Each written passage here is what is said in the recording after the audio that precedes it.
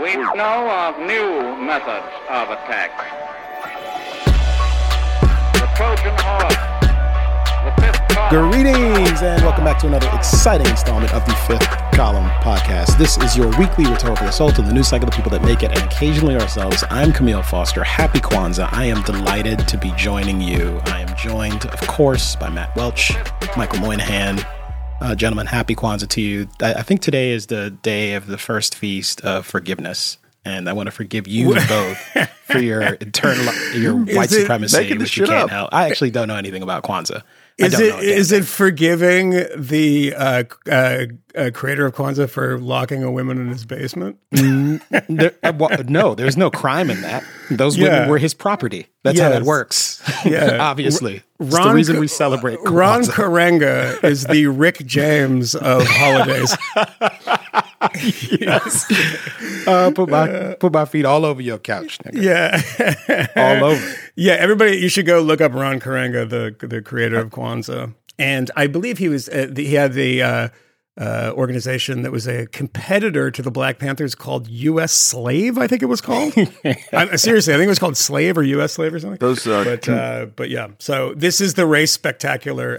Competitors to Black Panthers was just a very rich vein of fucking violence. I mean, the amount of sectarian, that was black nationalist on black nationalist violence in the 60s and 70s. Because, by the way, I want to start this way. Because, by the way, this is, and I want to sound like one of those car dealerships, like our December race spectacular, because we're going to talk about that George Floyd documentary that I think we all finally watched. We've gotten a bunch of emails about it, asking us if we've watched it and our reaction. But I want to start the race spectacular this way. A couple nights ago, I went to the New York Philharmonic to see Handel's Messiah, as one does around Christmas time. And right here, you have this. As you can see, we don't do video, but this is the playbill that one gets for the New York Philharmonic. And in the slower moments of Handel's Messiah, you end up looking through the playbill and like reading the ads because you're like, all right, this is not the hallelujah bit. This is the sort of boring bit. There are a few of those slow bits. But there's an article, a very small one. It's about that big, you can see. And it is called, a couple paragraphs, it is called Problematic Contexts. Oh, no. Yes. For Handel's Messiah. Yes. Now, this one is really something else. And I was just like wide-eyed, sitting, overlooking the orchestra. Very, very good. I mean, it's amazing. Everyone's playing. But very heavily Asian, just so you know. It's incredible. I was like, is this cultural appropriation? There's a bunch of Asian violinists doing Handel's Messiah, who's a German-British person. I'm like, no, it's awesome. This is what's great about America. So watching this, Problematic Context. And it wasn't because there was a lot of Asian people culturally appropriating music that's just not theirs. And again, I'm being sarcastic. I don't believe that sort of thing. But this is what I read. Skip the first paragraph and get to musicologist Dr. David Hunter reported that starting in the 1710s, Georg Friedrich Handel invested in the South Sea Company and the Royal Africa Company, both of which were involved in the transatlantic slave trade. By the way, if you know the South Sea Company, you know it was one of the first big bubbles, like financial crises, where there was a big stock. I don't remember the details of it, but there was like everyone lost a lot of money in it. In fact, Handel used the returns from these investments to cover losses from his own opera productions. Unfortunately, this wasn't noteworthy at the time. 32% of the investors and subscribers in the Royal Academy of Music during the 1720s had also invested in the Royal African Company. But this is my favorite bit. In fact, Ellen Harris, another Handel scholar, infers that the composer may not have actively purchased these investments, but rather received them as payment in light of how quickly he cashed them out. Either way, he did profit from the slave trade. So you're trying to watch Handel's Messiah, and they give you literature that's like, he didn't own slaves. He didn't say anything racist, but he had some stock in a company that did trade slaves. And you know what? He probably didn't even buy them. He probably was just given them because then he just cashed them out and took the money because he was getting paid for his operas. I mean, this is a new level of flagging in a sort of presentism way, flagging someone's 1710s moral failings for owning stock. And I like that they also point out, like, this wasn't rare at the time. It's like, okay. Well, thank you for that point. I'm going to go back to enjoying the show. So I just thought that was a musicology, which is one of the most joyless professions in the world, in my experience, of people who are just trying to get as quickly as possible to I know more about this than you do, and you're enjoying it wrong. And, this genre needs to be protected from leaking into the other genre because then we wouldn't be able to classify it as perfectly as we like to as musicologists. So I might be biased going in, but I didn't realize that musicology was about forensic fact-checking of passive investment portfolios 300 years ago. That doesn't seem to me like core to the project of musicology. And that's... No, but do you think they're complaining that back in 1710, there was not ethical funds? They were like, this stock portfolio does not invest in tobacco, slavery. It's like, I mean, I'm just trying to get a return, guys, because everyone's cool with slavery. I mean, I would be weird if I wasn't, because I'd be like the outlier if I wasn't. But yeah, that. I assume that. And next production, if it were like, African music or Asian music, there would be the throat clearing about the whites at the Philharmonic putting it on. And it's funny, we walked out of Lincoln Center and we're walking down Broadway. And I look up and there's a building sort of like 3 floors up. I was like, I think I've been to that restaurant. And I realized I had been to that restaurant, and it was after a film that I did for HBO opened. And there was the dinner right after. And I said, oh, yeah, that was the place where I spent literally 45 minutes at the bar, like going back and forth with Fab Five Freddy about how hip hop music is culturally appropriating German music. And he totally agreed with me.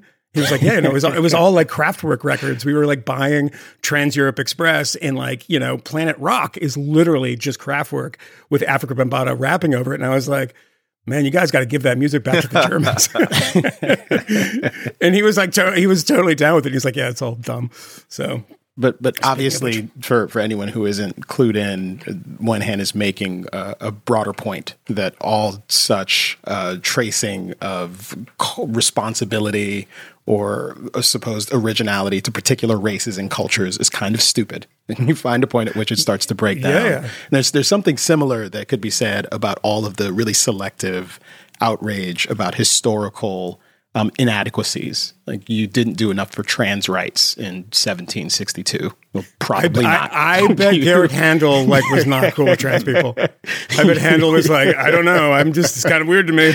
I have other news for you about the various other things that people in the past managed to get wrong in severe and profound ways, and our present day upset and outrage at the moral failings of people who lived decades, centuries before we did.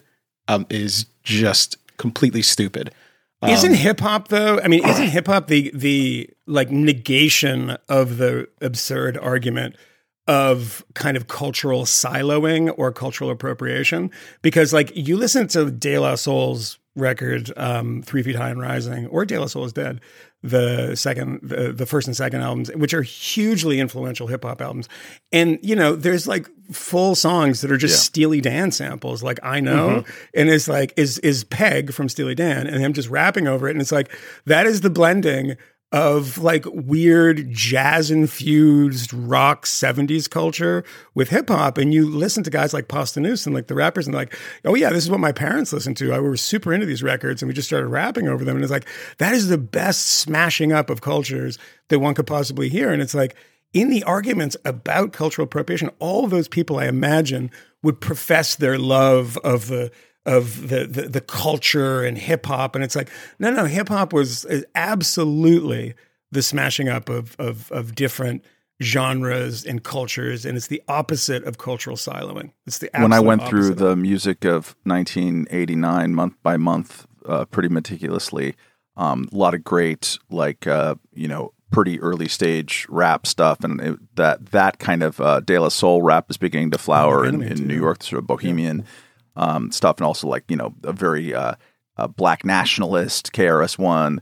But if you go and just listen to X-Clan. Incredible stuff. Do you remember X-Clan? If you go and listen to what's being sampled the most, there are two sources above all that you hear the most. James Brown, obviously, everyone was taking his break beats, incredible funky drummer, stuff, and the other one was Eddie Van Halen.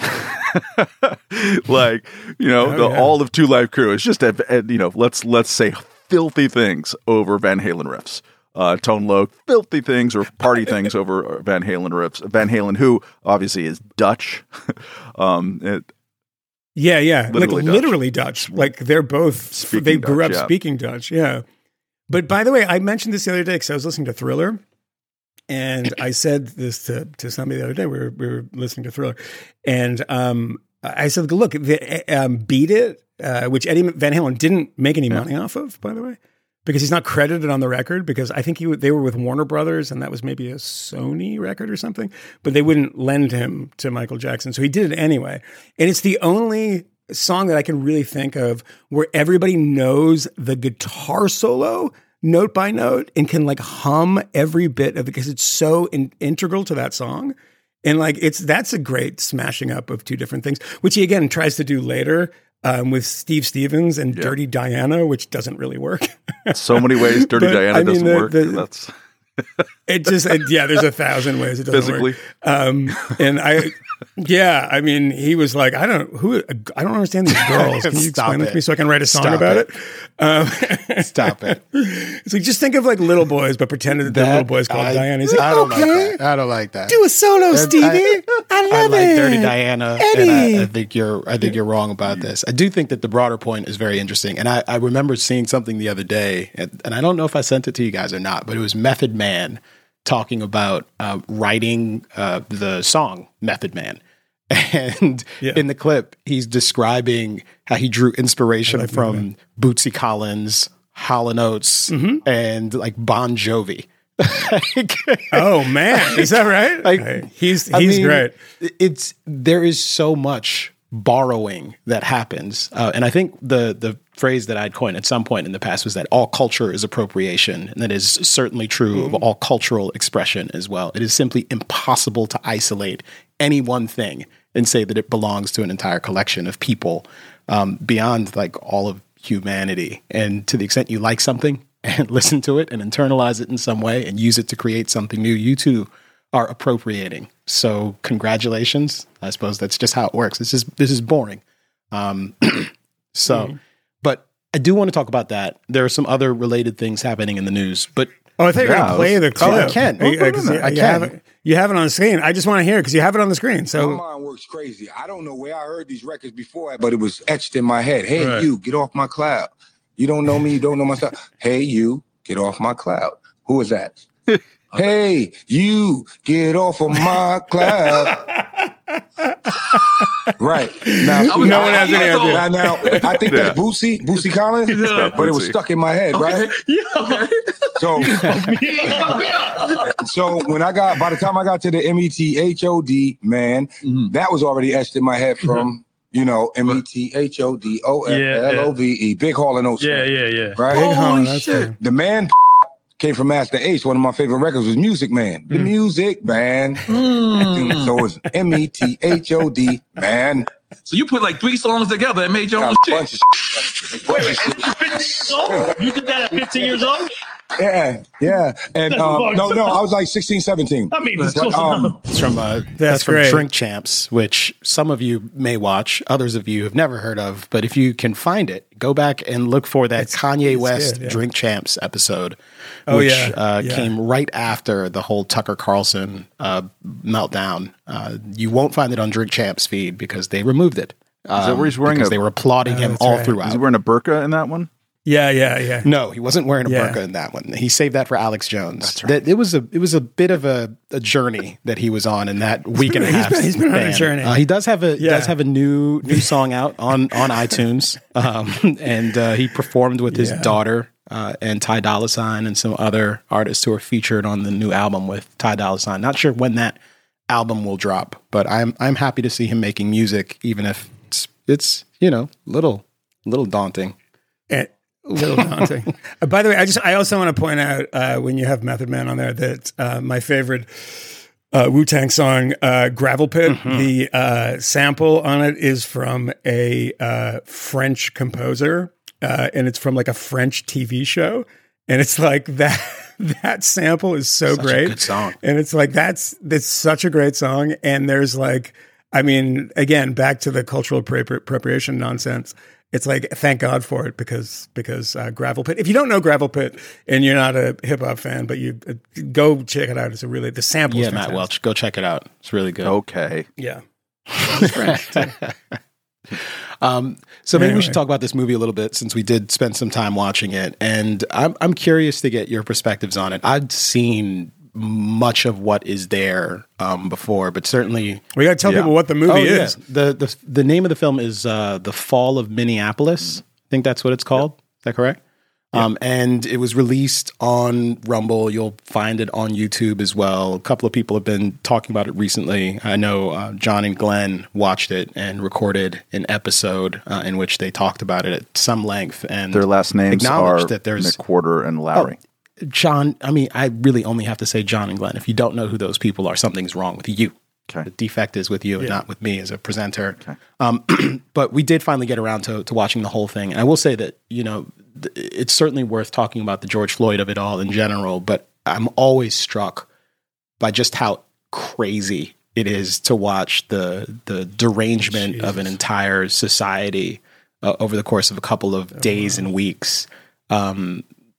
Presented in that way. It's easy to forget just how nuts things were as you were living through it. But watching it again and having that retrospective is pretty astonishing. I don't know that there are a lot of facts about the case that were surprising to me. But I do want to hear what you guys think. I don't know if you had an opportunity to see all of the Floyd body cam footage from that day before, but certainly that's the thing. That was the first time I'd ever seen it. Yeah, it was the first time I'd ever seen it, and I think that I have a lot of problems with it. I think the film misses in a lot of ways. I don't think it's a wonderfully constructed film, which I will give them a pass on because they're not filmmakers. So, considering that, I think they did a decent job. But, I don't like the stuff when you have a screen goes black and, always show, don't tell, when they're like, George Floyd says he can't breathe and he's not in the car. And it's like, and there's no knee on his neck on the screen. It's like, don't say it. Don't say that. Just leave that there. And then we'll deduce, what is true and what isn't true from that. So I thought there were some really clumsy bits of it. I thought they ignored some stuff, which was very problematic. I mean, for instance, the pulmonologist, the Irish guy that came on during the trial and was like, no, he died because of the intervention of the police. And that wasn't dealt with at all. And that guy is like a real guy. The other one who conducts the separate autopsy for the family is a total crank. Hans Baden, I think his name is. Not Hans. Is it Hans? That's not Hans. It's something Baden. Baden is his last name. He's a writer named forensic Hans Baden. Pathologist to the stars. Yeah. He's a forensic celebrity.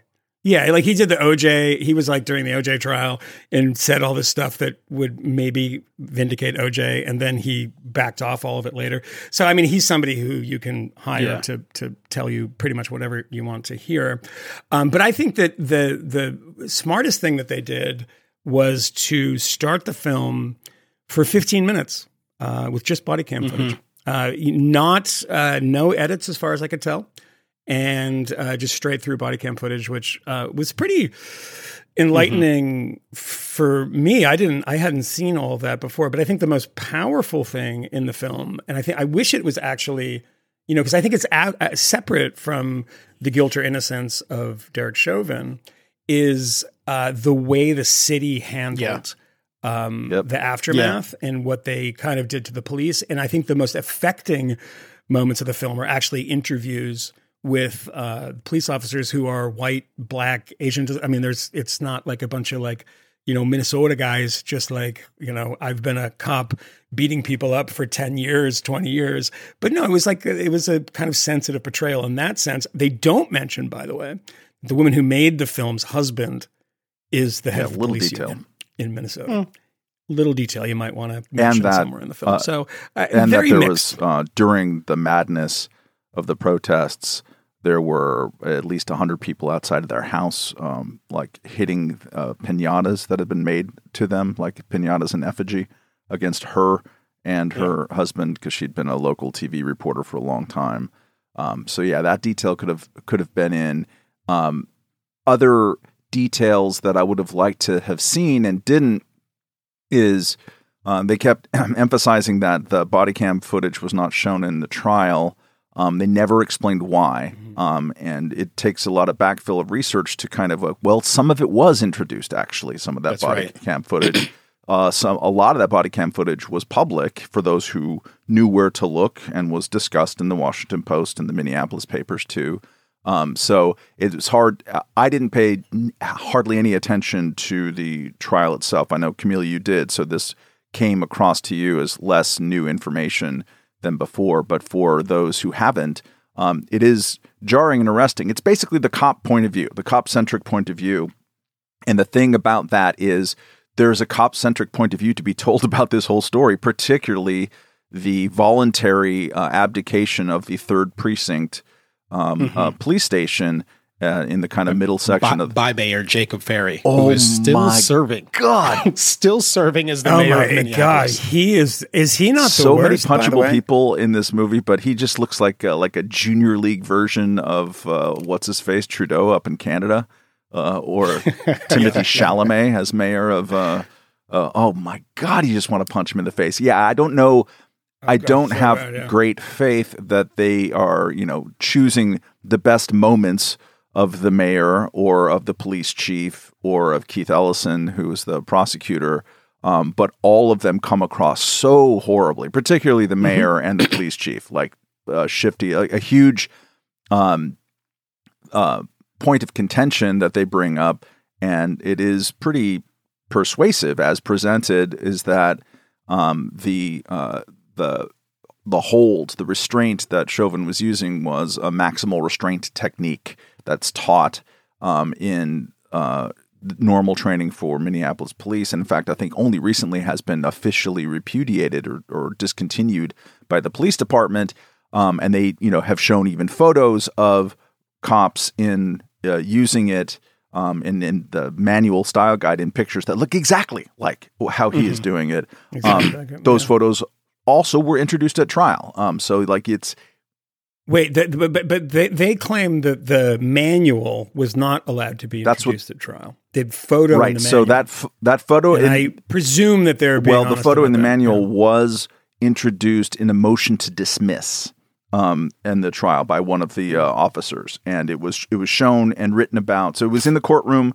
Judge saw it. It was part of. And there was also testimony by experts about these techniques as well. I think there was pretty extensive discussion of it. But it's not entirely true to say that. I mean, to have it in motions of dismiss doesn't mean that the jurors saw it. They did. Yeah. So, but that whole process explaining what got introduced as evidence, I've seen some discussion that it was the defense who chose not to show some of that body cam footage at trial, which would be just kind of bizarre decision. The movie's not good for that. The documentary is not good for showing precisely how these decisions were made. What it is very good at is showing a whole bunch of cops talking about, even now, just getting choked up, talking about how screwed up that day, week, and etc. was. They've lost, 40% of their force since then.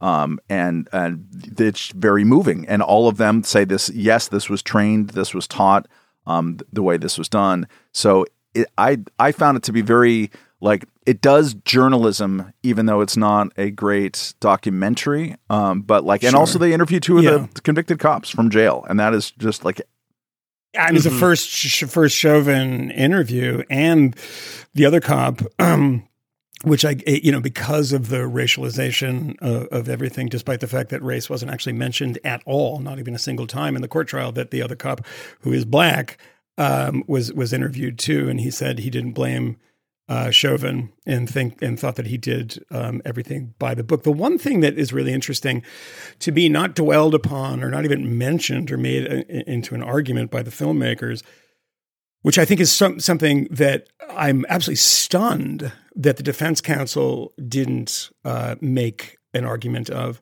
is when you're trying to convince people that the move that he did was what he was trained to do. And they say, no, that wasn't in the manual. The police chief says this. And then, of course, it cuts back to people who are, actually one of which is Derek Chauvin's mother, who brings out his training manual, which, by the way, didn't look very well thumbed, just for the record. It looked very new. And said, this is his training manual. And he learned it, and it's in here. The one way of proving that is the audio from the body cam footage. They use the acronym. He says, should we do maximum restraint? What is it? MRT or something? And he actually refers to a piece of equipment that they typically use when they're putting people in that position. And he uses the acronym. So clearly they all know what this acronym is. Clearly they've been trained in this. It's not something you just make up. Or you would just say, throw the dude in the ground and just restrain him, put your knee on his neck. I mean, no, they're using the actual technical term for this to restrain him. I mean, the one thing that you come away from this, I mean, it doesn't matter what the arguments are. It doesn't matter what you think of Chauvin's guilt or innocence or the response to it. I think the average person just watching that body cam footage sees somebody who's really, really high, really high, like or at really least behaving very strangely. Strangely. I would say very strangely. That's the first thing. The second thing is somebody who is resisting arrest the entire way. He's not, I mean, if it is in fact true, what the jury decided that he was killed by Derek Chauvin and because of Derek Chauvin, if that is in fact true, had he not resisted arrest, he'd be alive today. Full stop. If that's what you believe, then you have to believe that too. That there was no point. I mean, the Rodney King video, the whole controversy of that when they said, 180 seconds, I can't even remember how long, remember that, Matt? They said the X number of seconds that it was.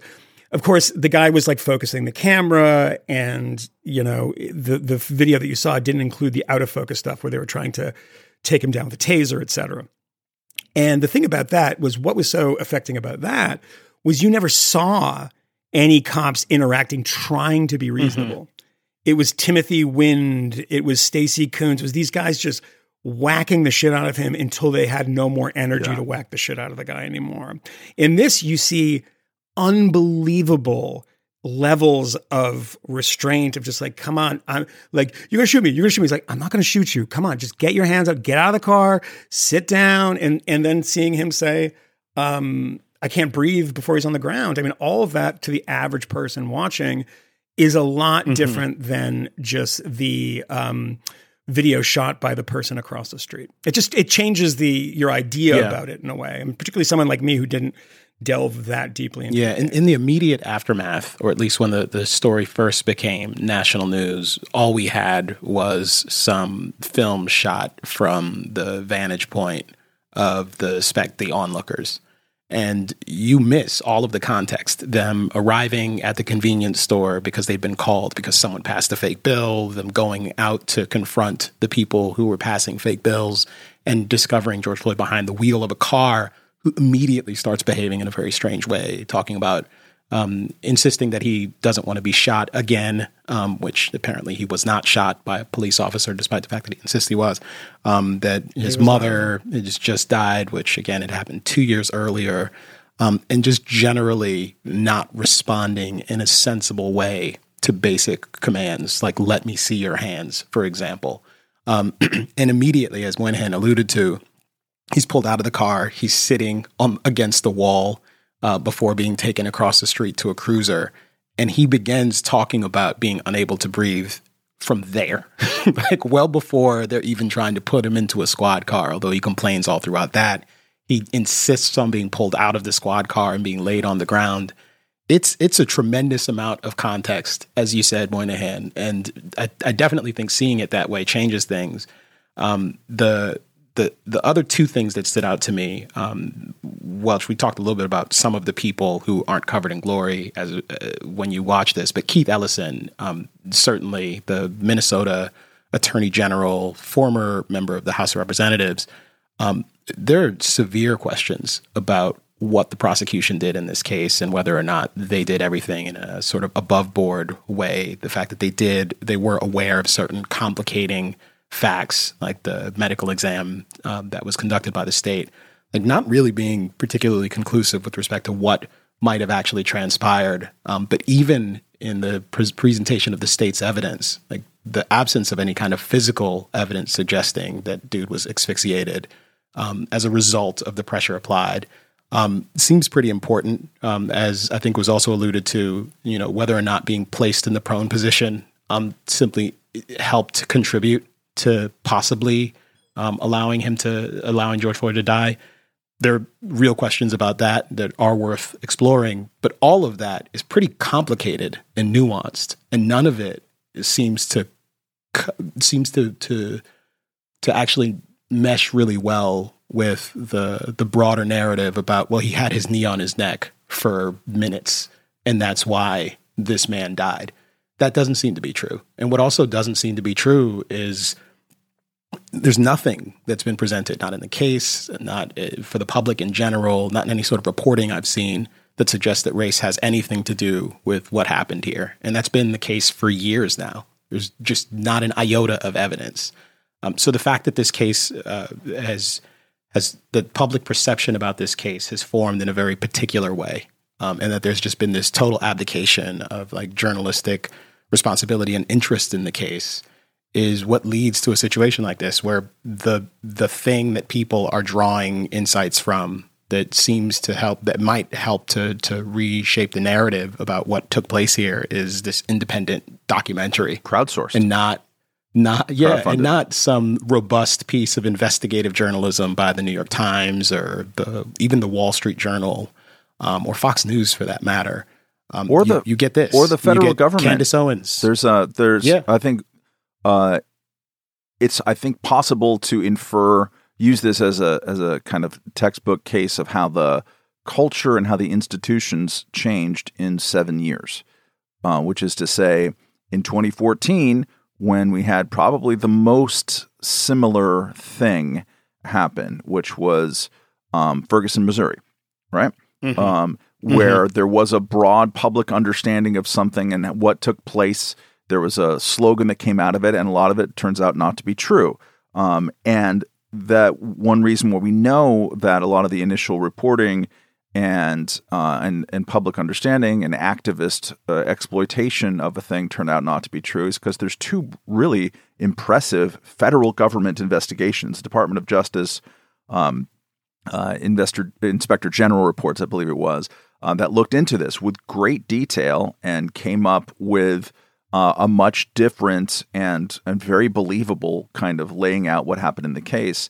And then, media that's associated with that also did some deep dive work, and it was impressive. And now we know a whole lot about it. People chose to not learn that, just as they chose not to eventually learn what happened in the Matthew Shepard case, to the extent that Joe Biden still mischaracterizes it as president all these years later. But there are enough institutions that have basic investigatory chops and self-respect that they can deal with it. 7 years later, that's less true.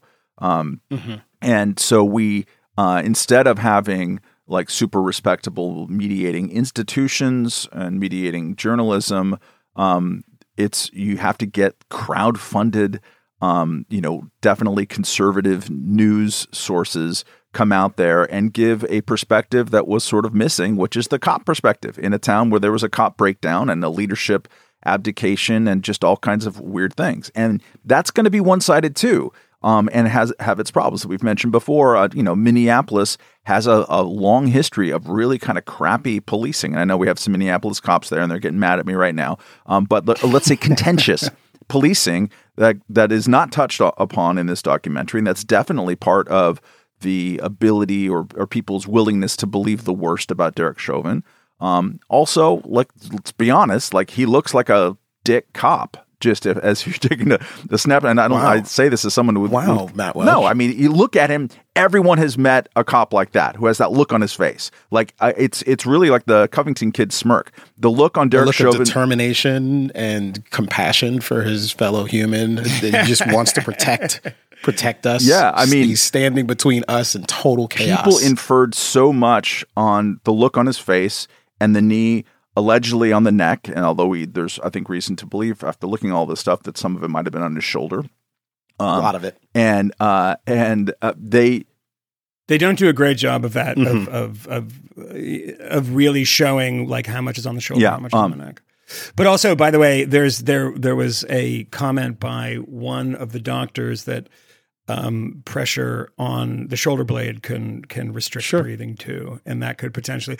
I mean, is that something that happened? I don't know. I mean, but they don't explore it. I mean, this is a counterpoint documentary rather than a let's look at the evidence documentary. And the medical examiner, who they say, this guy Baker, who does the initial examination, is on the stand. They don't show any of this, in which he says, yeah, I mean, the lack of oxygen definitely was a factor, and the drugs were a factor too. The pre-existing things were a factor too.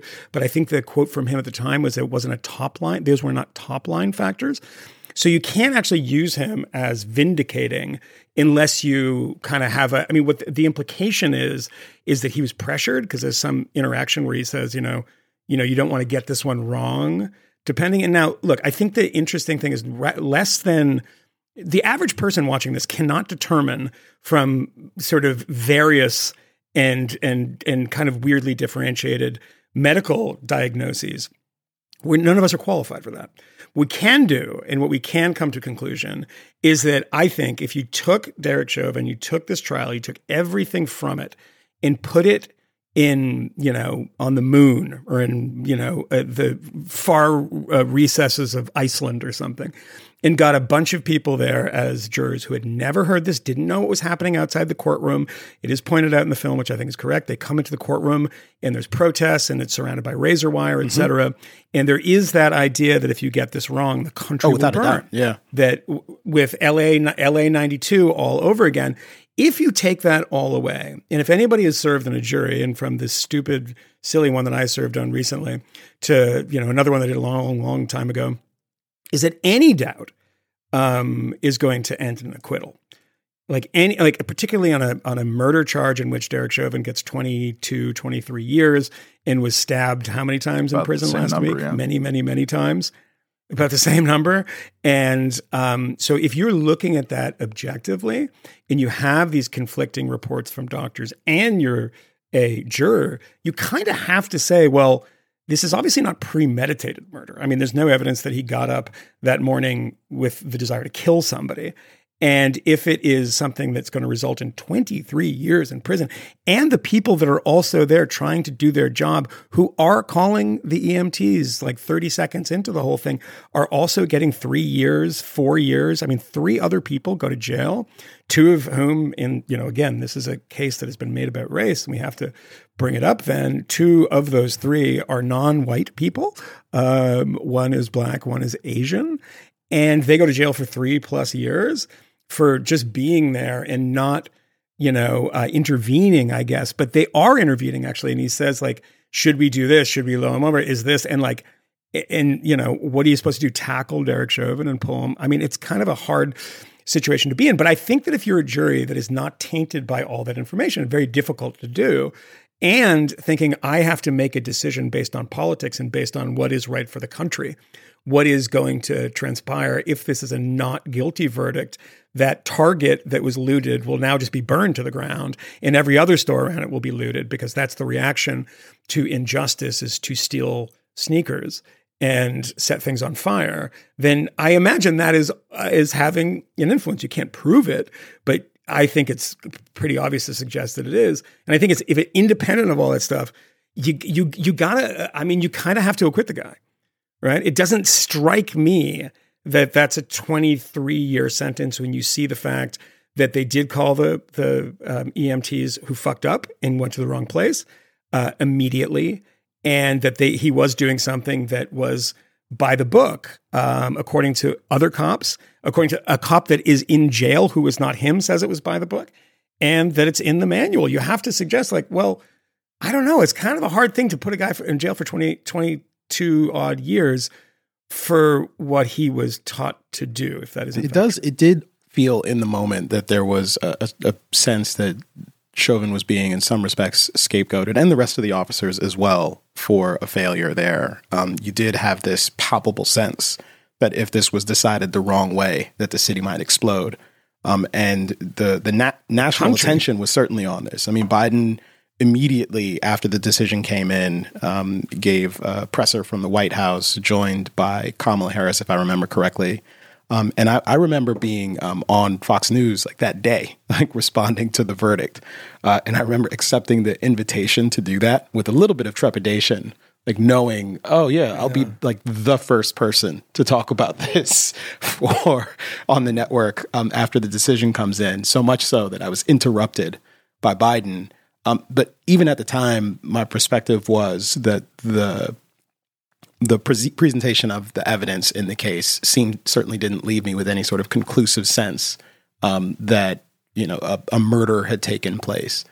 I do think, just based on my own appraisal of the evidence, that there seemed to have been decisions that were made by law enforcement that day that could have potentially contributed to Floyd's death, and that in general, if you have someone who's behaving the way Floyd is and who does become unresponsive while they are restrained and in your custody, you have certain obligations to look after this person. And the fact that they were kind of beginning to be not quite encircled, but that there was a crowd gathering and the crowd was agitated, that's not really an excuse.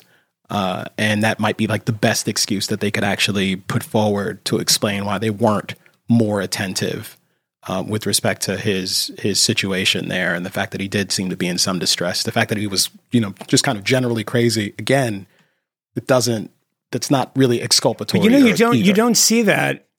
Correct, and you don't see that in this documentary. Is another strike against it is when he is unresponsive. I mean, they show the officer one of the officers inside the ambulance trying to perform CPR, right?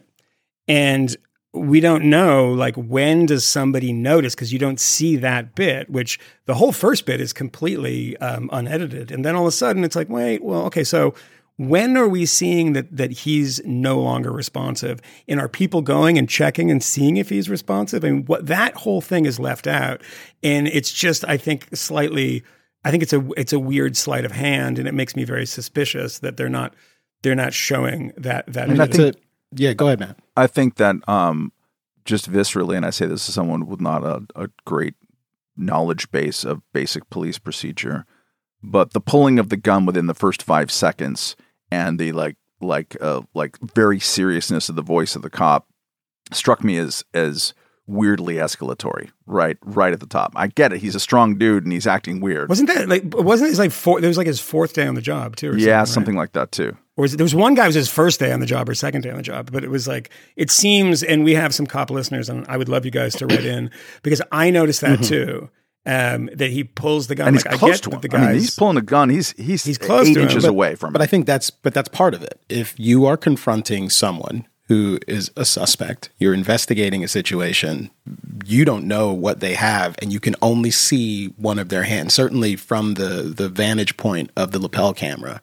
Like, we can only see one of George Floyd's hands. The other appears to be lower and could very well be in the console of the car, like searching for something. Like giving I think he's searching for drugs. Giving a strong command at that moment, because he hadn't like raised the gun to the point where we could see it at that point, even if he had his hand on it in a holster, and then bringing up the firearm when this person makes it pretty clear that they're not interested in complying with your commands in a very straightforward way. They recognize that you're a police officer. They're doing something which could either be interpreted as behaving irrationally and insane and maybe just being high out of your damn mind, or stalling for time while you look for a weapon. Do you raise a firearm at that point and point it at someone and say, comply with my commands? I'm in a position that I might be able to defend myself from if, in fact, you do produce a weapon or do something else, like try to pull off in this vehicle. I mean, it is a difficult situation, but I didn't see anything in the video, at least in that initial bit of the encounter, that seemed to me completely outside of the bounds of like a reasonable police procedure. It seemed like rational. Yeah, I don't know. At least from my perspective. But one thing that we should, but it definitely didn't seem racist. Importantly, I could imagine anyone of any background being confronted in precisely that way. And I will say that I've had a situation somewhat like that where police had guns drawn pretty quickly because I had things to say. About the Fed? Yeah, that's a separate matter. But yeah. Racial element of it, which is, kind of inevitable. But I saw a thing on Vice the other day, that horrible company that I used to work for. But there's a guy who was killed in Colombia who was like he met a woman online. And I saw the news story and I read the news story, but then I see the Vice version, which I think is hilarious. The guy was a comedian, apparently, but he goes to Colombia, meets a woman online, and he goes to meet her, and he's found murdered. The headline of the Vice one was amazing, and this is actually relevant here, because the headline was, Asian American comedian murdered in Colombia after meeting a woman online. The fact that he's Asian American literally has nothing to do with it.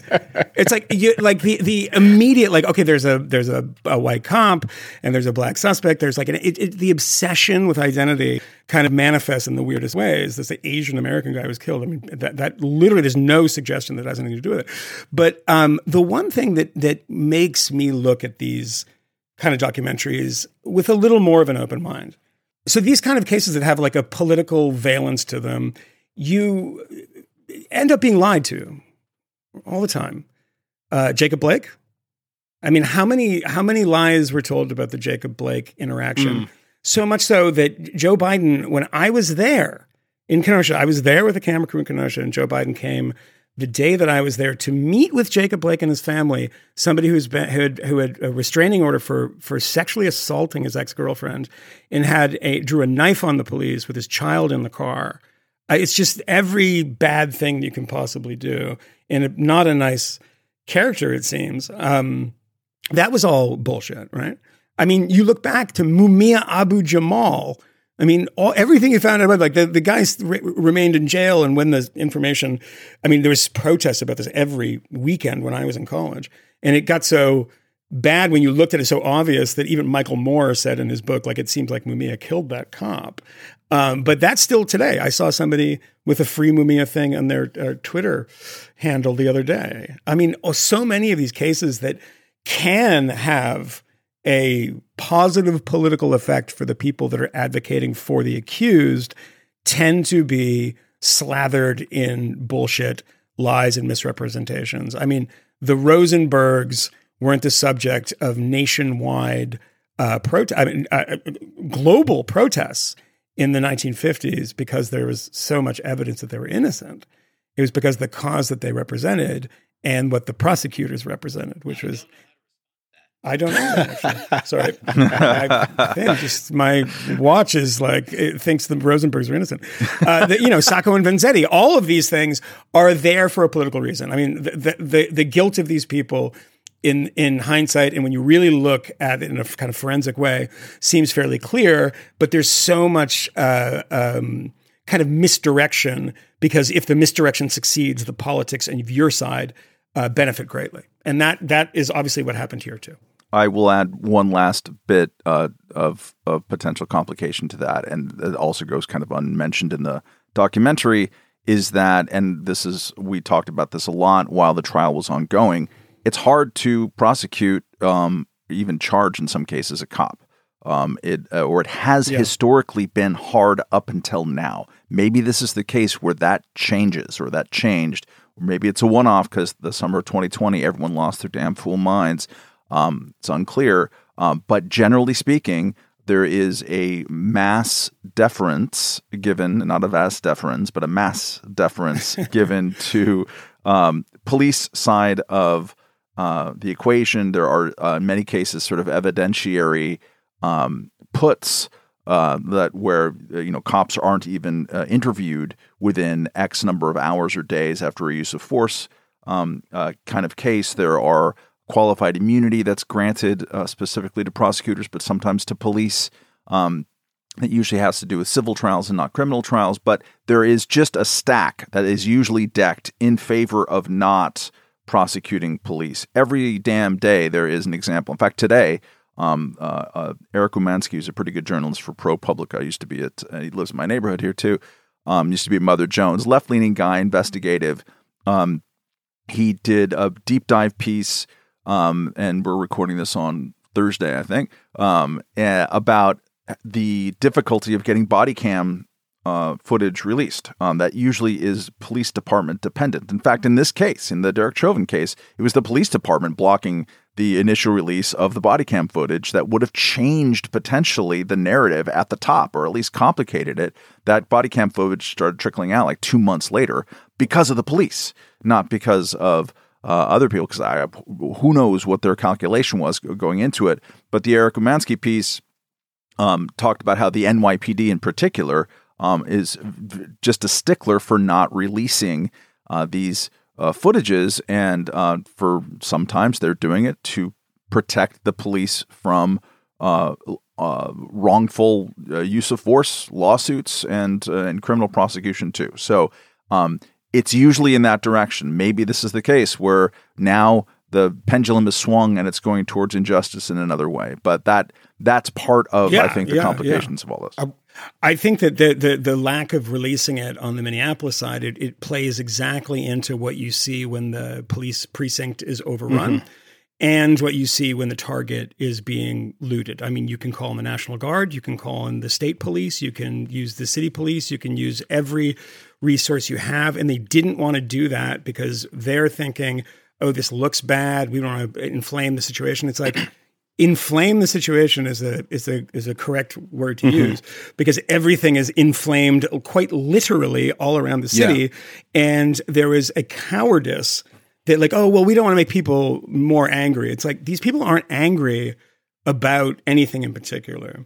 It's an opportunity for destruction. The percentage of those people who are angry and actually have a political is probably 10%, maybe 15%. But the ones that you see are like setting fire to a gas station. It's like, there's no, like, that produces nothing.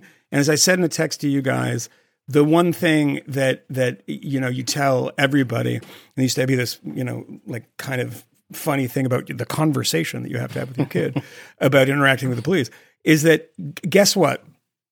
No one has ever succeeded resisting a cop in any way.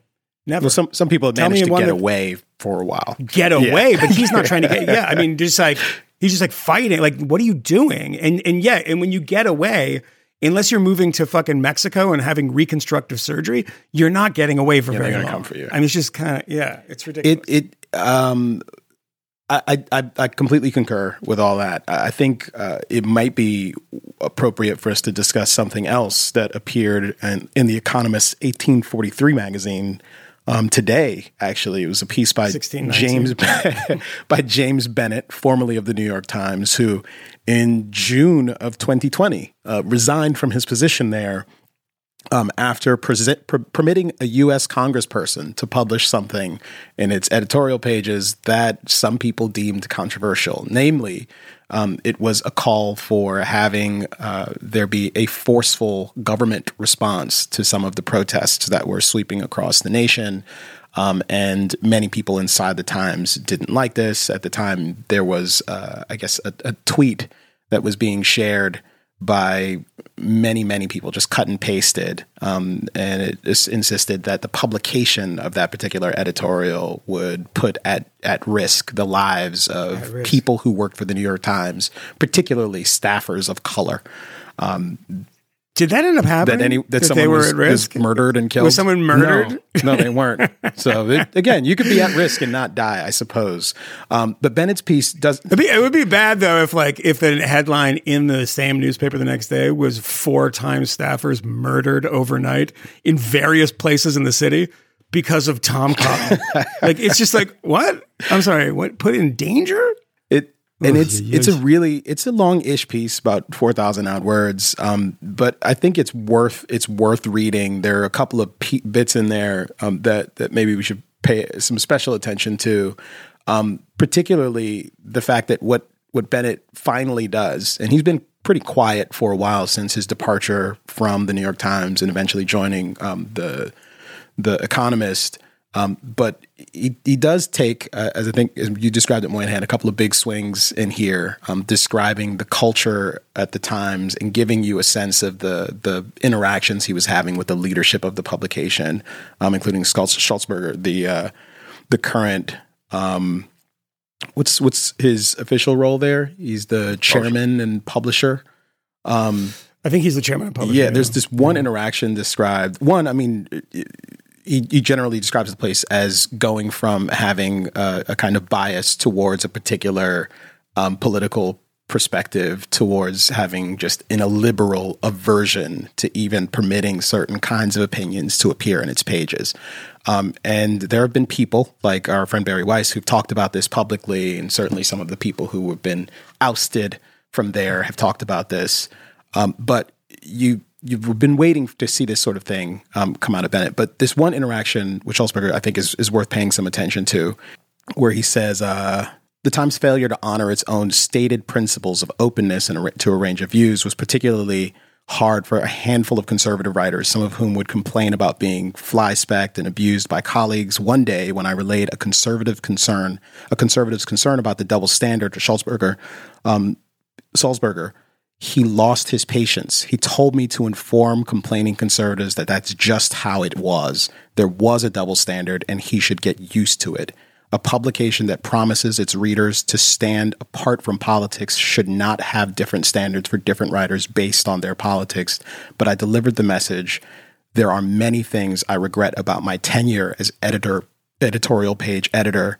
That is the only act of which I am ashamed. Wait, the shame is what when Sulzberger said that in response to deliver that message. He relayed the message. Yeah. I think that James Bennett should retain a little bit of shame for his actions during the Tom Cotton controversy, because at some point he came out and sort of apologized and prevaricated and backtracked and went through the struggle session, which of course didn't save his job. And that's I can only imagine is a very difficult moment. And keep in mind, he's a guy who was tabbed by many to be the heir apparent to Dean Baquet as the next editor-in-chief of New York Times. It was in the conversation, at least. So he was, I'm sure, thinking politically, but that it wasn't a brave moment then. And also, like, that conversation with Sulzberger that he's relaying, I'm glad that he's doing it 3.5 years later after all of this. I mean, Barry Weiss took a lot of flack by writing this, less detail, less interpersonal, but like basically on her way out the door,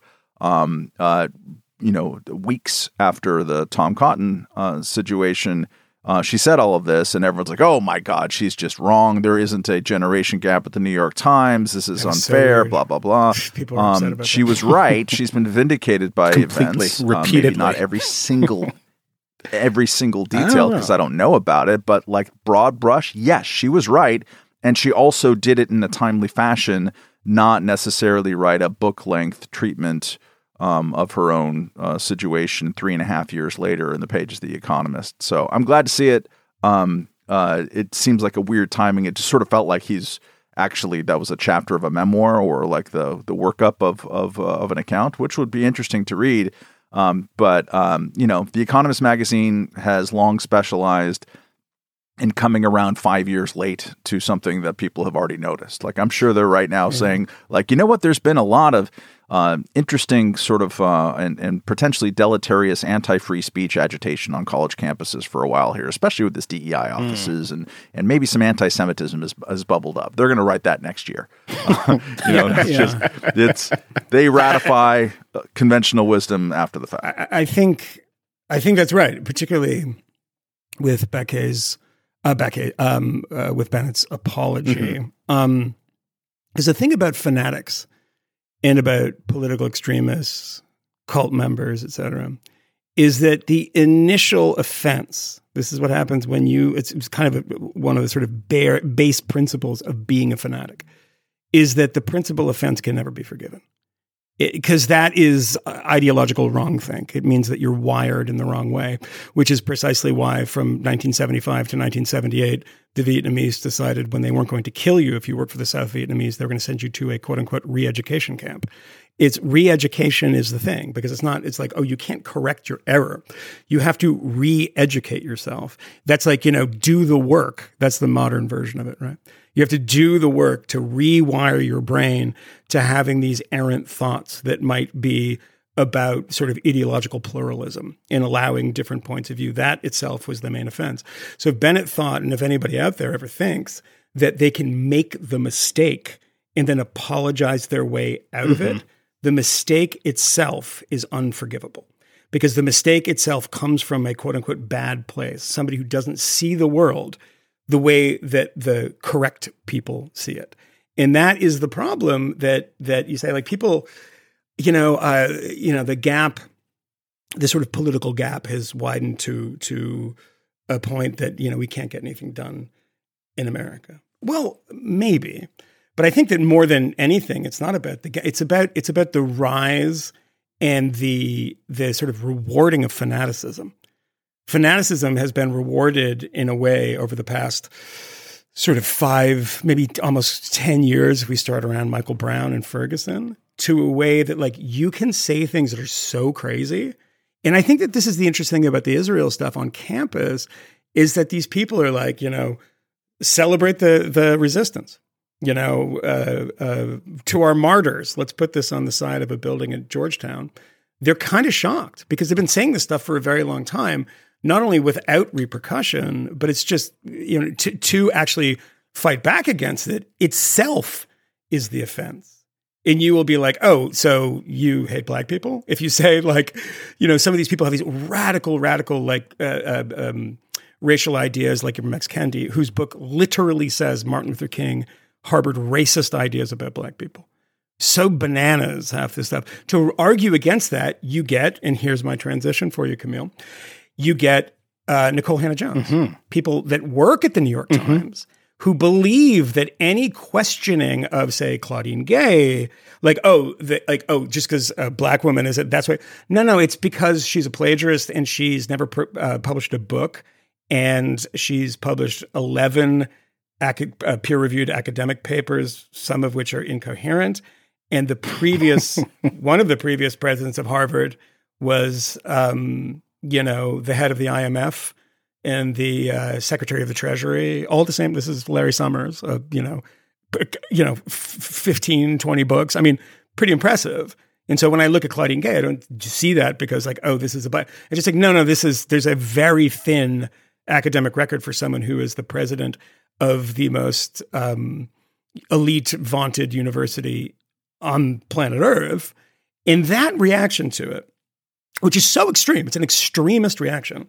I mean, her cousin, Roxane Gay, is the master of bizarro extremist reactions to things. And they're never questioned. Because to question the extremism is the thing that's accused of extremism, which is very, very weird, bizarro world that we live in. Yeah, the Claudine Gay situation, which is still unfolding, has been very interesting to watch. I mean, you had these 3 leaders of prominent private universities show up on Capitol Hill, and they have this fiery exchange with various congresspersons, and then there's the fallout afterwards. And we've had, I think, just one resignation at this point, right? And then Gay at Harvard has a situation where there is this seeming vote of confidence on the part of the faculty there and various other people. But that vote of confidence is happening at the same time that more and more evidence continues to come out that suggests that she might have been involved in some like serial plagiarism. So in addition to having a thin resume, the resume that you do have, the things that you have published, seem to not be entirely your own.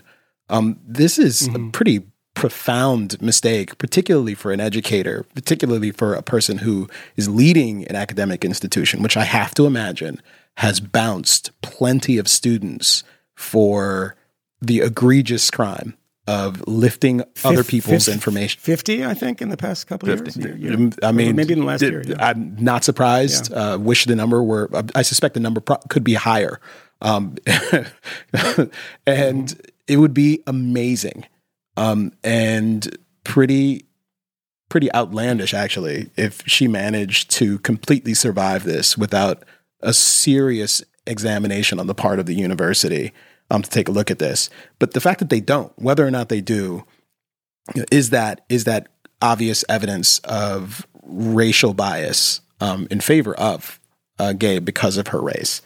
It's unclear. I don't know. In precisely the same way that I would say about the George Floyd. Well, if it's not that, it's her politics. I think that there is at least reason to speculate that her politics or her race and her politics could be factors here that are helping to produce a more favorable outcome for her than might otherwise be the case. But Camille, I think it's this. I mean, it's not even.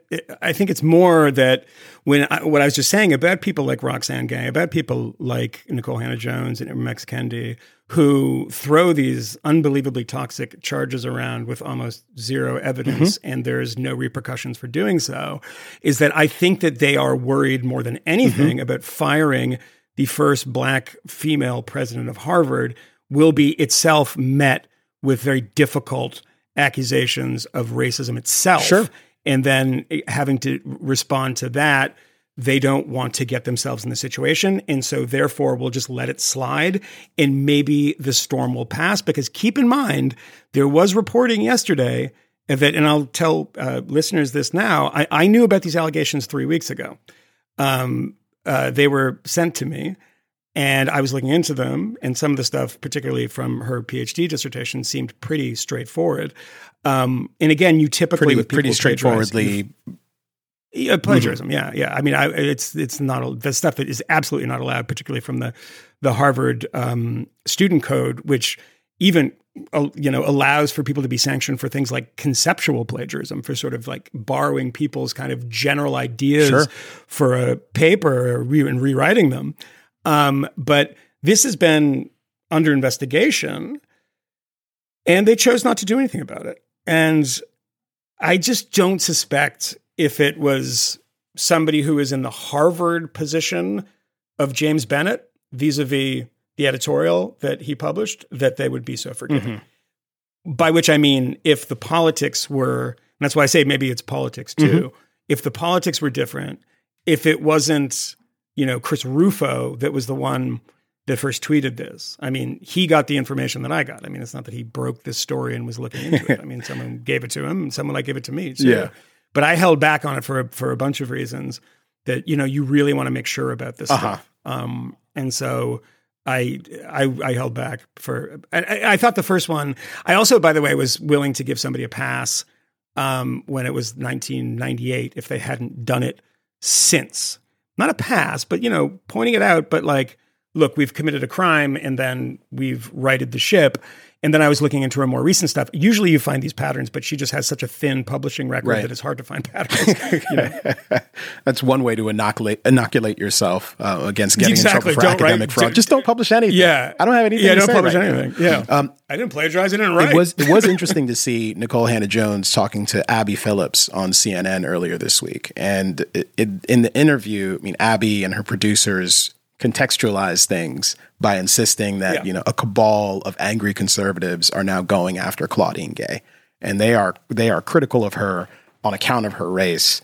At no point did they address the looming, growing plagiarism scandal. Like, that seems like a really big deal. But it was interesting to hear Nicole Hannah-Jones explicitly say, I don't see, it's beyond me. I don't understand why people are bringing race into this. I don't see any evidence that race in particular is an issue.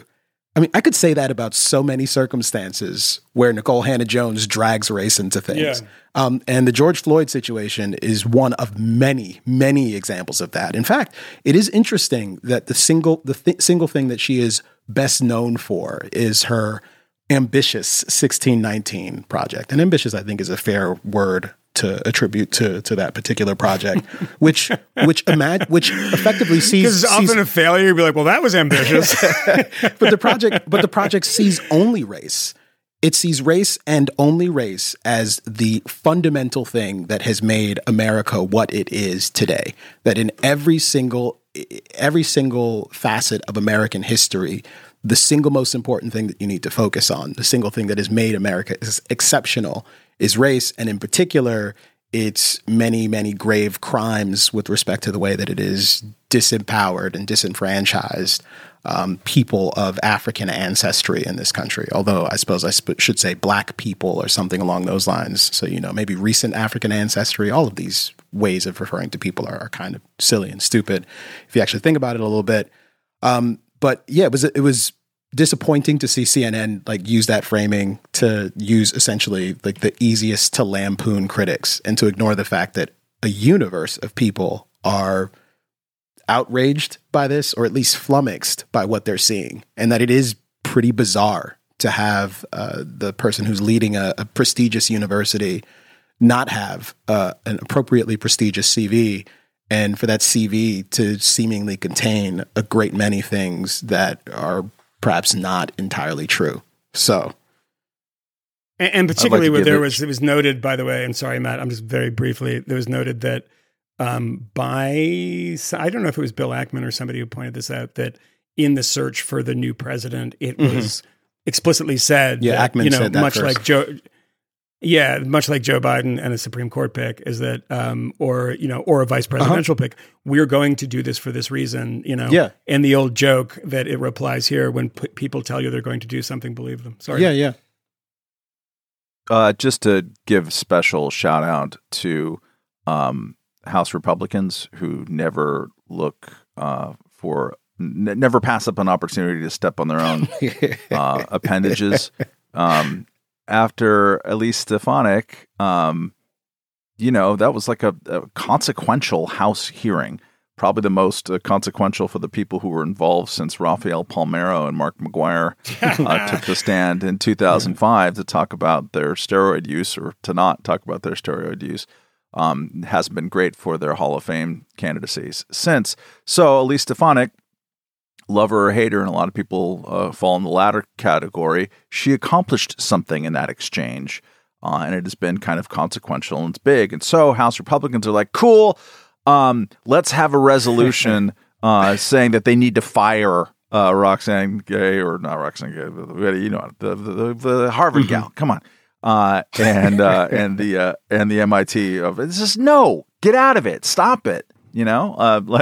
We'll give you a pass. Moynihan didn't like it. He doesn't like generally the browbeating of private citizens on congressional hearings, and I'm very sympathetic to that. Usually, Congress, I'd be happy if they passed a budget and doing the things that they're supposed to do. Yeah. But it was interesting, and it's produced a lot of chatter. For sure. The entire media ecosystem. My God, the fate of elite colleges is just endlessly fascinating to certain people in the upper middle class, professional striving class, I guess. Because my God, how many fucking articles about Harvard are we going to have to read for the next, several months? But you don't have to get back in there, Congress, and keep talking about it and keep hitting the piñata.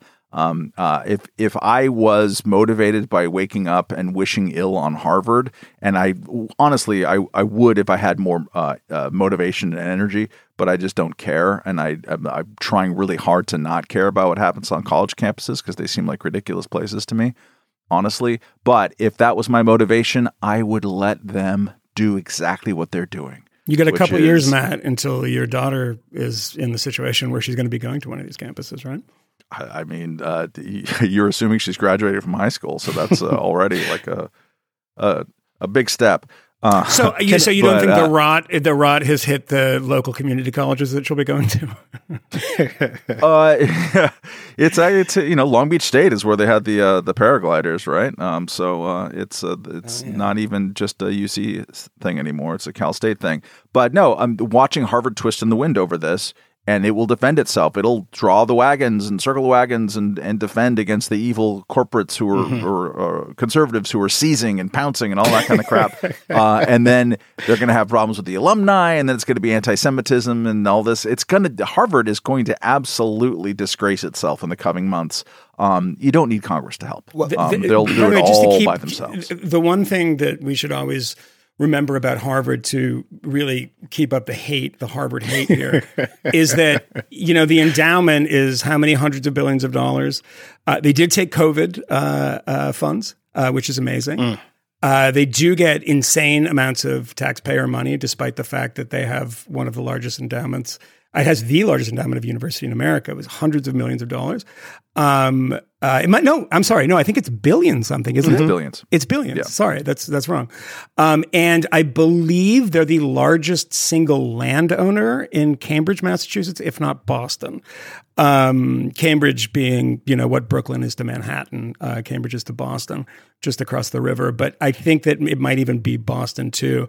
They don't deserve our sympathy in any way. I mean, there is a lot of this moment where social media and the internet has really just exacerbated a lot of these class divides that help explain the rise in 2016 of Donald Trump.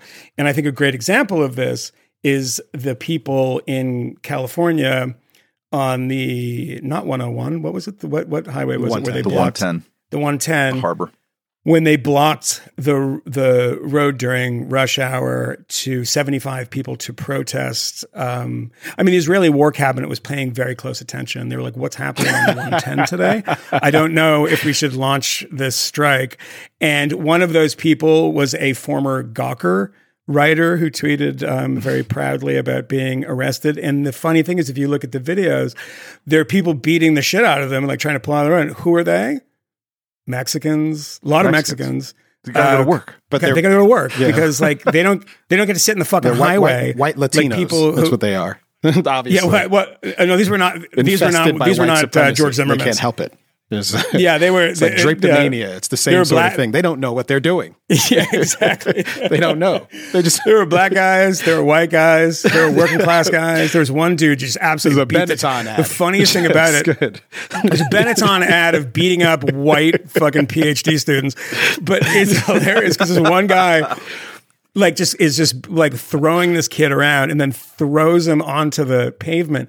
There's like 60 of these people in their yellow high vis vests. Like, stop. It's like, you guys just don't know how to fight, do you? Do you? Like, no one can fight. Like, this guy is just like throwing them around and everyone's just like trying to reason with him, which is incredible. So it's like, no, you got to fight back, you cowards. One connection that I failed to make earlier is the Bennett piece in The Economist also contains some disses, some shots at the 1619 Project. And he spills like plenty of tea. Like there are a lot of private conversations and correspondence that he relays here. And he talks about the 1619 Project and the sort of stealth deletion of a particularly audacious phrase when they describe the project as aiming to reframe the country's history, understanding 1619 as our quote. This whole thing is a quote, but true founding. It's as he describes it here. Bennett describes it as a bold statement, and as folks will probably remember, that phrase was stealth deleted from the piece digitally. Obviously, it was in print as well, and they did get found out about it. And it's just interesting to see that there was a glimpse of the internal consternation related to the publication of this piece, which, did turn out to contain plenty of errors and obvious mistakes and kind of ridiculous overstatement, despite the fact that it was put through the paces with respect to fact checks and reviews. It's just a really bad piece of journalism. But yeah, the Bennett piece is worth taking some look at. Or faux history, mind you. Yeah. And yes, the Harvard endowment, $50.7 billion in 2023, which is slightly down from $50.9 billion in 2022. Defund Harvard. Don't give them a fucking nickel of taxpayer money. Give it to like people who deserve it, not a bunch of rich idiots who sit around like, studying homophobia and transphobia in Swedish puppet theater. Nobody cares. Like, so what I'm hearing is give it to Mexican don't freeway give it to anyone. protest Just let me clearers. Honestly, let me keep my money. But if you've already dispersed the money and you have it sitting there, every one of those Mexican guys that's trying to go to work, give him his salary for the day and $300 for every hippie he punched. Oh my! Everyone. Oh my God! You get a reward for punching. We need to import them into New York. They're closing like a bridge a day these days. I mean, it's like when they stand in front of the subway tracks. That's when I'll really get angry and then just try to push them onto the third rail. But I just like the other one is that, and again, somebody mentioned, I think you, Camille, or Matt mentioned the fact that Barry was like weirdly mocked for saying there was a generational divide, which is so transparently true that I can't like that shows you how little they had to argue with. But that generational divide was obviously on display last night when staffers, Biden White House staffers, all of whom seemed to be dressed like Mujahideen, went out in front of the White House to protest what their boss was doing. They were led by the guy from the State Department who quit over this. And I'll give him some credit because he actually quit. These kids are masked. There's nothing menacing about that.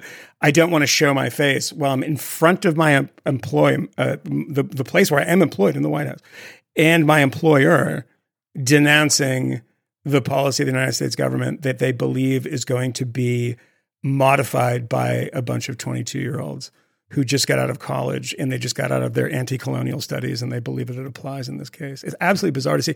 Look at the photo, which is really crazy because they're literally all wearing masks and keffiyehs wrapped around their face. And there's definitely nothing menacing about it. I mean, I think I speak for certain old people when I say there needs to just be a lot more firing going on. I was firing people for their political opinions, Matt Welch. Yep. No, for protesting against your boss. No, protesting against your boss. No, for like fucking, I'll fire you. Protest the job. I was reading, and this might sound like a stretch, and I think it's not. I was reading with some mounting alarm and just like laugh out loud bemusement. Oliver Darcy's latest from last night. It's a CNN media critic. Because he preemptively criticized CNN for having a town hall with Vivek Ramaswamy, which they did last night. I'll just read you a little bit of it. This comes out last night. CNN will present a town hall on Wednesday evening with Vivek Ramaswamy helping to legitimize the dishonest GOP presidential hopeful who has spewed dangerous lies and injected poison into the national discourse at every chance. If I'm running CNN, you're fucking fired. Let's stop talking shit. It's just seriously, it's just so over the top. Like it just is crazy. But I mean, but we should talk about this briefly. I mean, we are civil libertarians, free speech advocates. Generally, don't like that sort of don't like to see the state meddling with people in their opinions.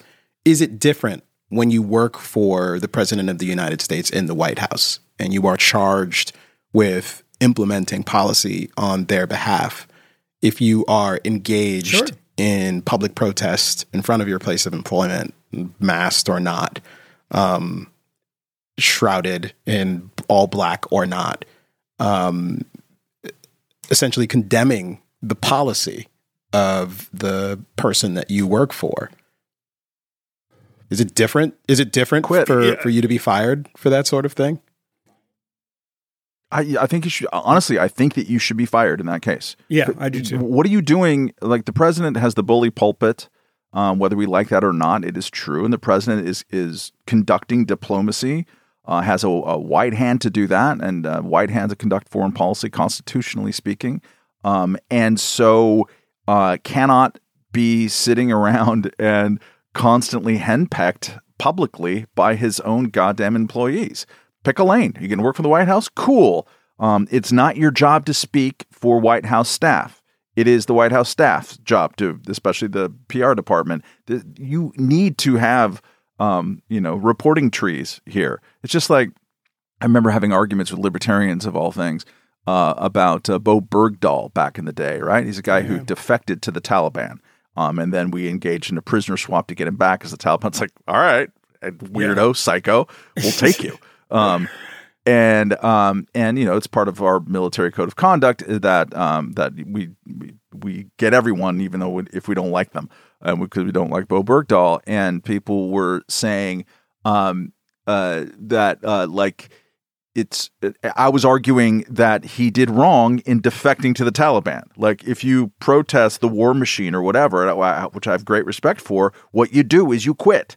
You don't join the other side. Or you don't join in the first place. Or you don't join in the first place, whatever. You need to have a military that has a chain of command. If you're going to assume having a military, maybe some people don't want one, okay. But if you're going to have a military, it's got to work like this. You can have internal whistleblowers at that military, and hopefully you do. And we've had plenty in ours. But to have this kind of constant thrum of insubordination.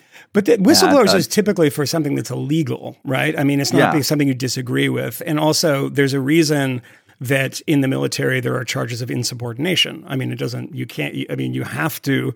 Unit cohesion is obviously very important. I mean, look, and the same thing is true when you talk about the White House, is that we have 250 years of people being fired from the White House for stepping outside of what the president or the administration wants policy-wise, for disagreeing on certain things. People get fired for this all the time. I mean, imagine if you go out there with a mask on in front of the White House. What if every one of these people every day chose to write a opinion piece in a newspaper saying, I am the assistant secretary of blah, blah, blah in this administration, and here's my opinion on everything that the current administration has done wrong and why they should listen to me and only me. I think there's a point at which, the point is the first thing that you publish like that is that these are not the ways of doing this. These are not the channels. No one is saying that you don't have a right to speech. You have a right to speech. You don't have a right to a job. You don't have a right to a job in the White House. And you can be fired for that because there has to be some sort of cohesion within the White House, because if not, you have coup mongers of, a bunch of people infiltrating themselves into the White House and then trying to overthrow the president's foreign policy, the president's domestic policy, whatever it might be. I mean, you have to have some semblance. I mean, it's like a normal job. I mean, you can't go out there denouncing I thought this was really weird advice that after the Me Too article came out, all of these people from Vice started posting stuff on Twitter about the hideousness of their company.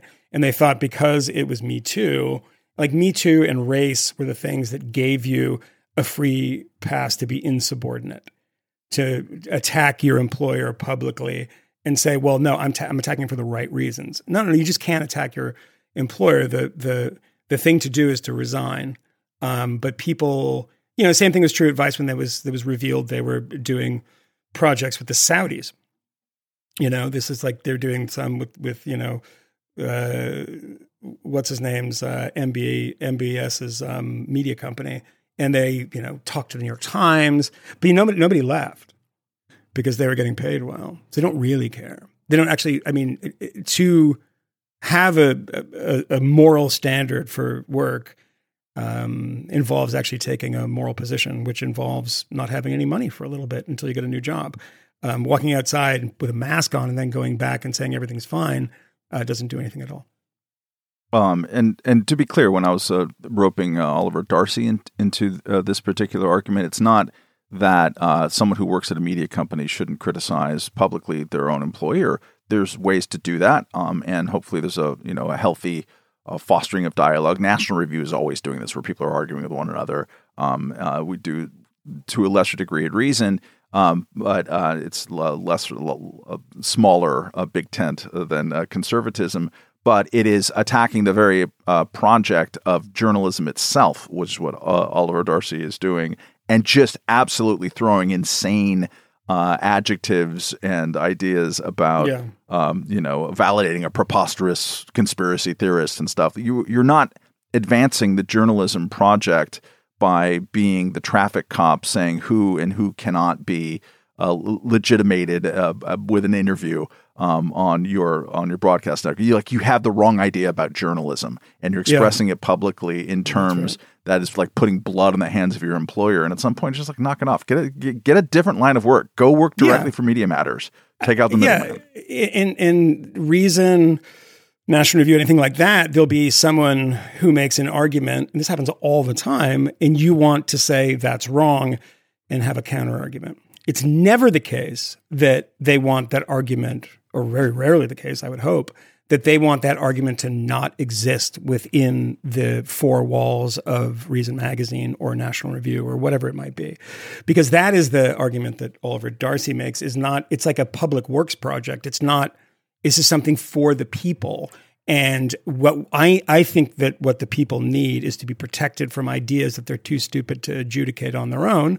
So therefore, let's not do this. I mean, this is going to be, of course, what's going to happen again after the primaries and Donald Trump is the nominee for the Republican Party. We're going to have to go through this fucking thing all over again. Yep. That when he has a rally and they cut to it, it's like, no, you can't hear him talk, because hearing him talk might convince you that he's right. So therefore, we have to protect the people from hearing him, despite the fact that he's one of two candidates that you can vote for. That is wild and that is crazy. And I also have to say that I am completely fine in supportive of Elon Musk allowing Alex Jones back onto Twitter. I think Alex Jones. Well, I think he's one of the most loathsome, pathological liars. Why are you defending that's the thing that people don't notice in? about.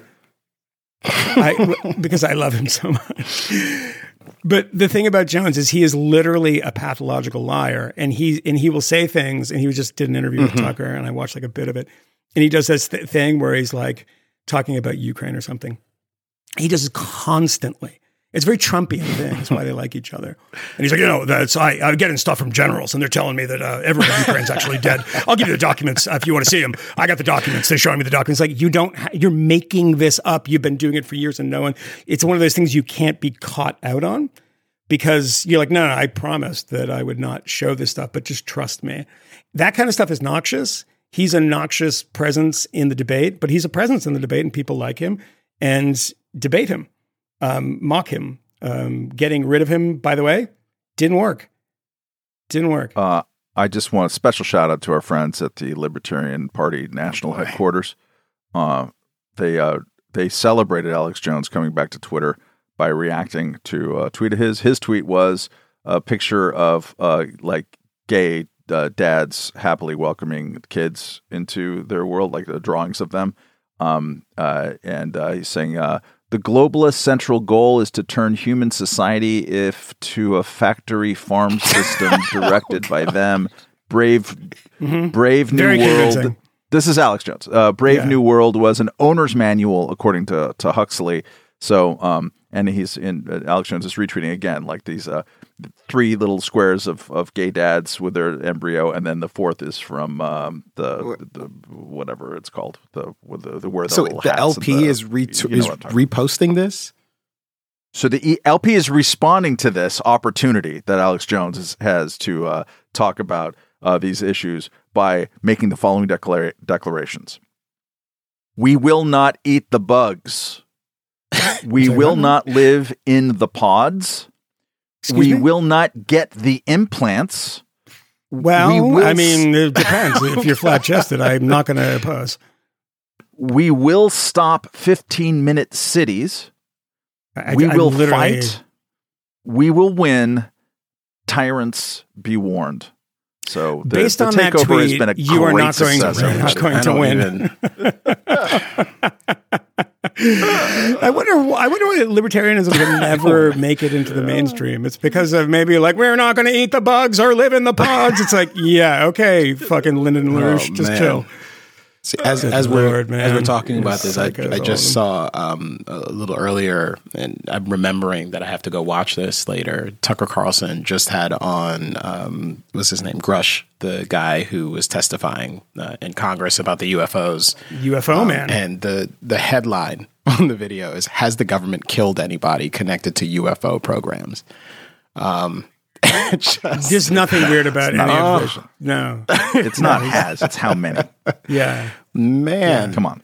I'm really starting to wonder why Fox let him go. Fox got rid of him. I mean, yeah.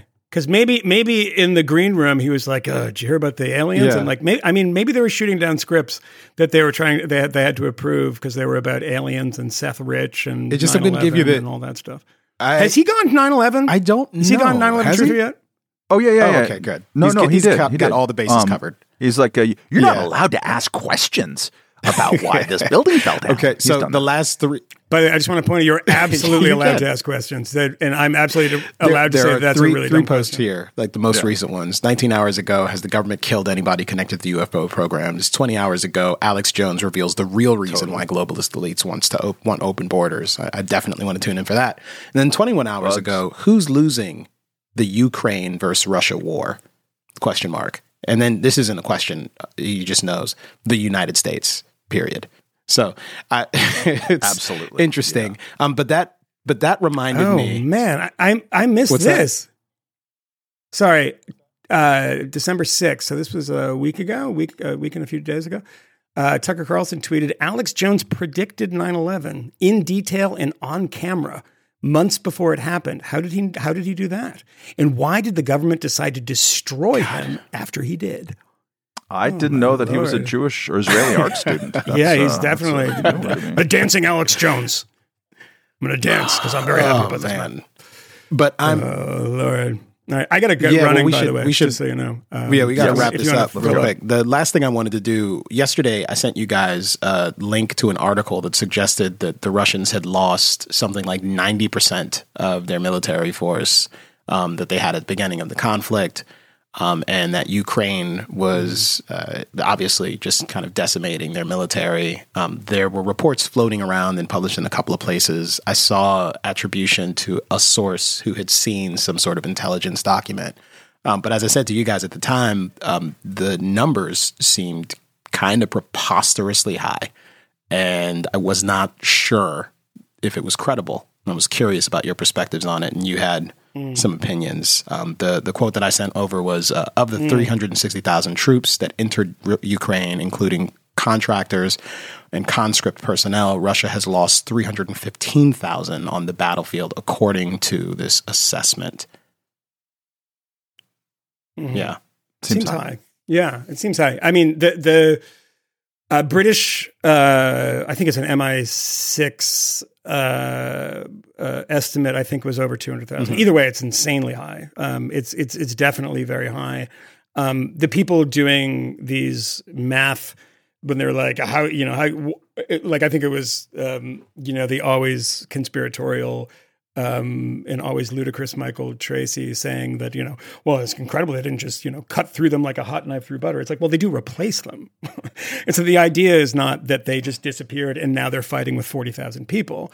I mean, I think 600,000 people, don't quote me on this, I'm just doing this from memory, were called up and conscripted into the army.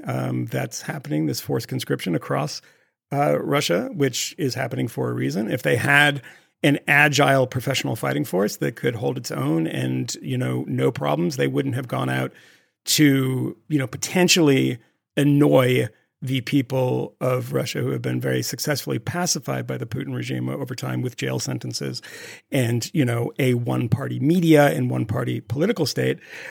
They're, rounding people up to they don't want to do that, I wouldn't imagine, but they are. It also doesn't mean that the Ukrainians haven't lost a ton of people too. But I saw someone who was very critical of this, like mockingly so, and said, it appears from death notices and blah, blah, blah, which the Russians obviously aren't being completely forthcoming about either in local newspapers, that number is closer to 50,000. And thinking of this, of like, you had already cleaved off Crimea, and then those areas in Donetsk and Luhansk, and 2014, and you tried to take Kiev and lost spectacularly. And you lost 50,000 people. Let's split in half and say 150,000 people. For what? So because they might have joined NATO and we had to do this. And I've pointed this out before, but the death toll in the Afghan war after the Soviets invaded Afghanistan in 1979 that precipitated the fall of the Soviet Union and precipitated mothers protesting to Gorbachev when Gorbachev got into office around 85 and 86. There's a lot of pushback in this. They lost 14,000 people in the war against the Mujahideen. 14,000. And that was 7-8 years. Started in 79. I guess the final pullout was 86, 87, something like that. Maybe even 88. But that is 14,000 people. If this is a quarter of what is suggested by American intelligence, it's already vastly more violent than what happened in Afghanistan over a much longer period of time.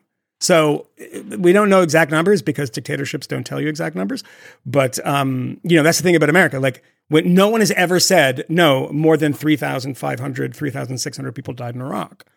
That was, the biggest foreign policy failure in, American memory. And it's 4,000 people, something around there. Again, this is from memory and it's early in the morning, so I don't know. This is, say, 4,000 in Iraq. I mean, what is the reaction in Russia to 50,000, 100,000? Yeah, I mean, it's enormous. Either way, it's a catastrophe. A catastrophe. And I mean, I don't know what the strategic thinking is for the United States, but from a foreign policy standpoint, if you're supporting a force that's defending itself against some foreign government's incursion into your territory, the United States might be able to support you, and they may not be able to help you completely expel them. But one has to imagine that bloodying their nose in such a severe way is probably regarded as a strategic success. If the goal is to send a signal that you can't do this sort of thing and get away with it, would they have hoped for much more? One can presume as much. But I mean, this is hardly a complete failure, it seems to me. War is failure. Well, this is war true. Is a Yes. failure of, and it's horrifying, and it's hard for me. And I fucking hate Putin, and was happy that the independents declared him the number one enemy of freedom in 2014 presciently. I'm not happy to see Russians die. I think it's horrible. The way which I'm worried about a lot of this, the backdrop of this is that Zelensky's in Washington trying to shake loose some more money, and it's become part of American immigration politics because Republicans are super clever, and so. You hear a lot of silly things being said. I think the 300,000 is likely a silly number. I'm more worried about the idiot national security experts being trotted out on CNN because they hired about 75 of them in the wake of the Russiagate, saying that, well, if we don't stop them now, they're going to invade Poland next, and that's going to put American, soldiers at risk. They're not going to invade Poland next. The moment that they invade Poland, Russia will cease to fucking exist. And we don't even have to help them. Poland will do that. They are not going to be taking that lying down. What the worry is that Russia's specific worry is that they'll go into Moldova. Moldova is small. They have a history of violence and trying to use Russian ethnic minorities. And there's a whole Transnistria region. It's Moldova, it's Georgia, it's places like that that are in their near abroad that are part of their own kind of restoration of lost imperial glory ambitions. That is what is at stake. Plus the overall, and this no one seems to care about this too much anymore, but it's worth caring about, is the idea of national sovereignty and the promise of security guarantees to people in exchange for them giving up their nuclear arsenal. Those things kind of matter. And if you just sort of sit idly by and watch a larger, more armed and only nuclear armed country swallow up chunks of its neighbor, then the international system of respecting sovereignty of countries is degraded. So those things, I think, are worthy of paying attention to. More than the really kind of dumb way I think that the J.D. Vances and Tucker Carlson and other people just make America the main player of the story always and forever. Final thing before we run. I said 4,000 something. It is 4,400 in Iraq, but that includes non-hostile deaths. 3,400 Americans died between 2003 and 2010. In Iraqi Operation Freedom or Operation Iraqi Freedom, 3,400. Every single one of those, of course, being a tragedy and unnecessary. In the end, that seems to be a day's worth of deaths in Russia, even if very conservative estimates are true. I mean, I can imagine that Russian soldiers reached that count in 1 week, in a particularly hostile week, and that was one of the biggest disruptions of American politics of many generations. And it was 3,400. Yeah. So I just all right. Well, we got to wrap this one up, but we will be back soon. So we got to wrap it. Bye. All right. Bye. Bye. We know of new methods of attack. The Trojan horse.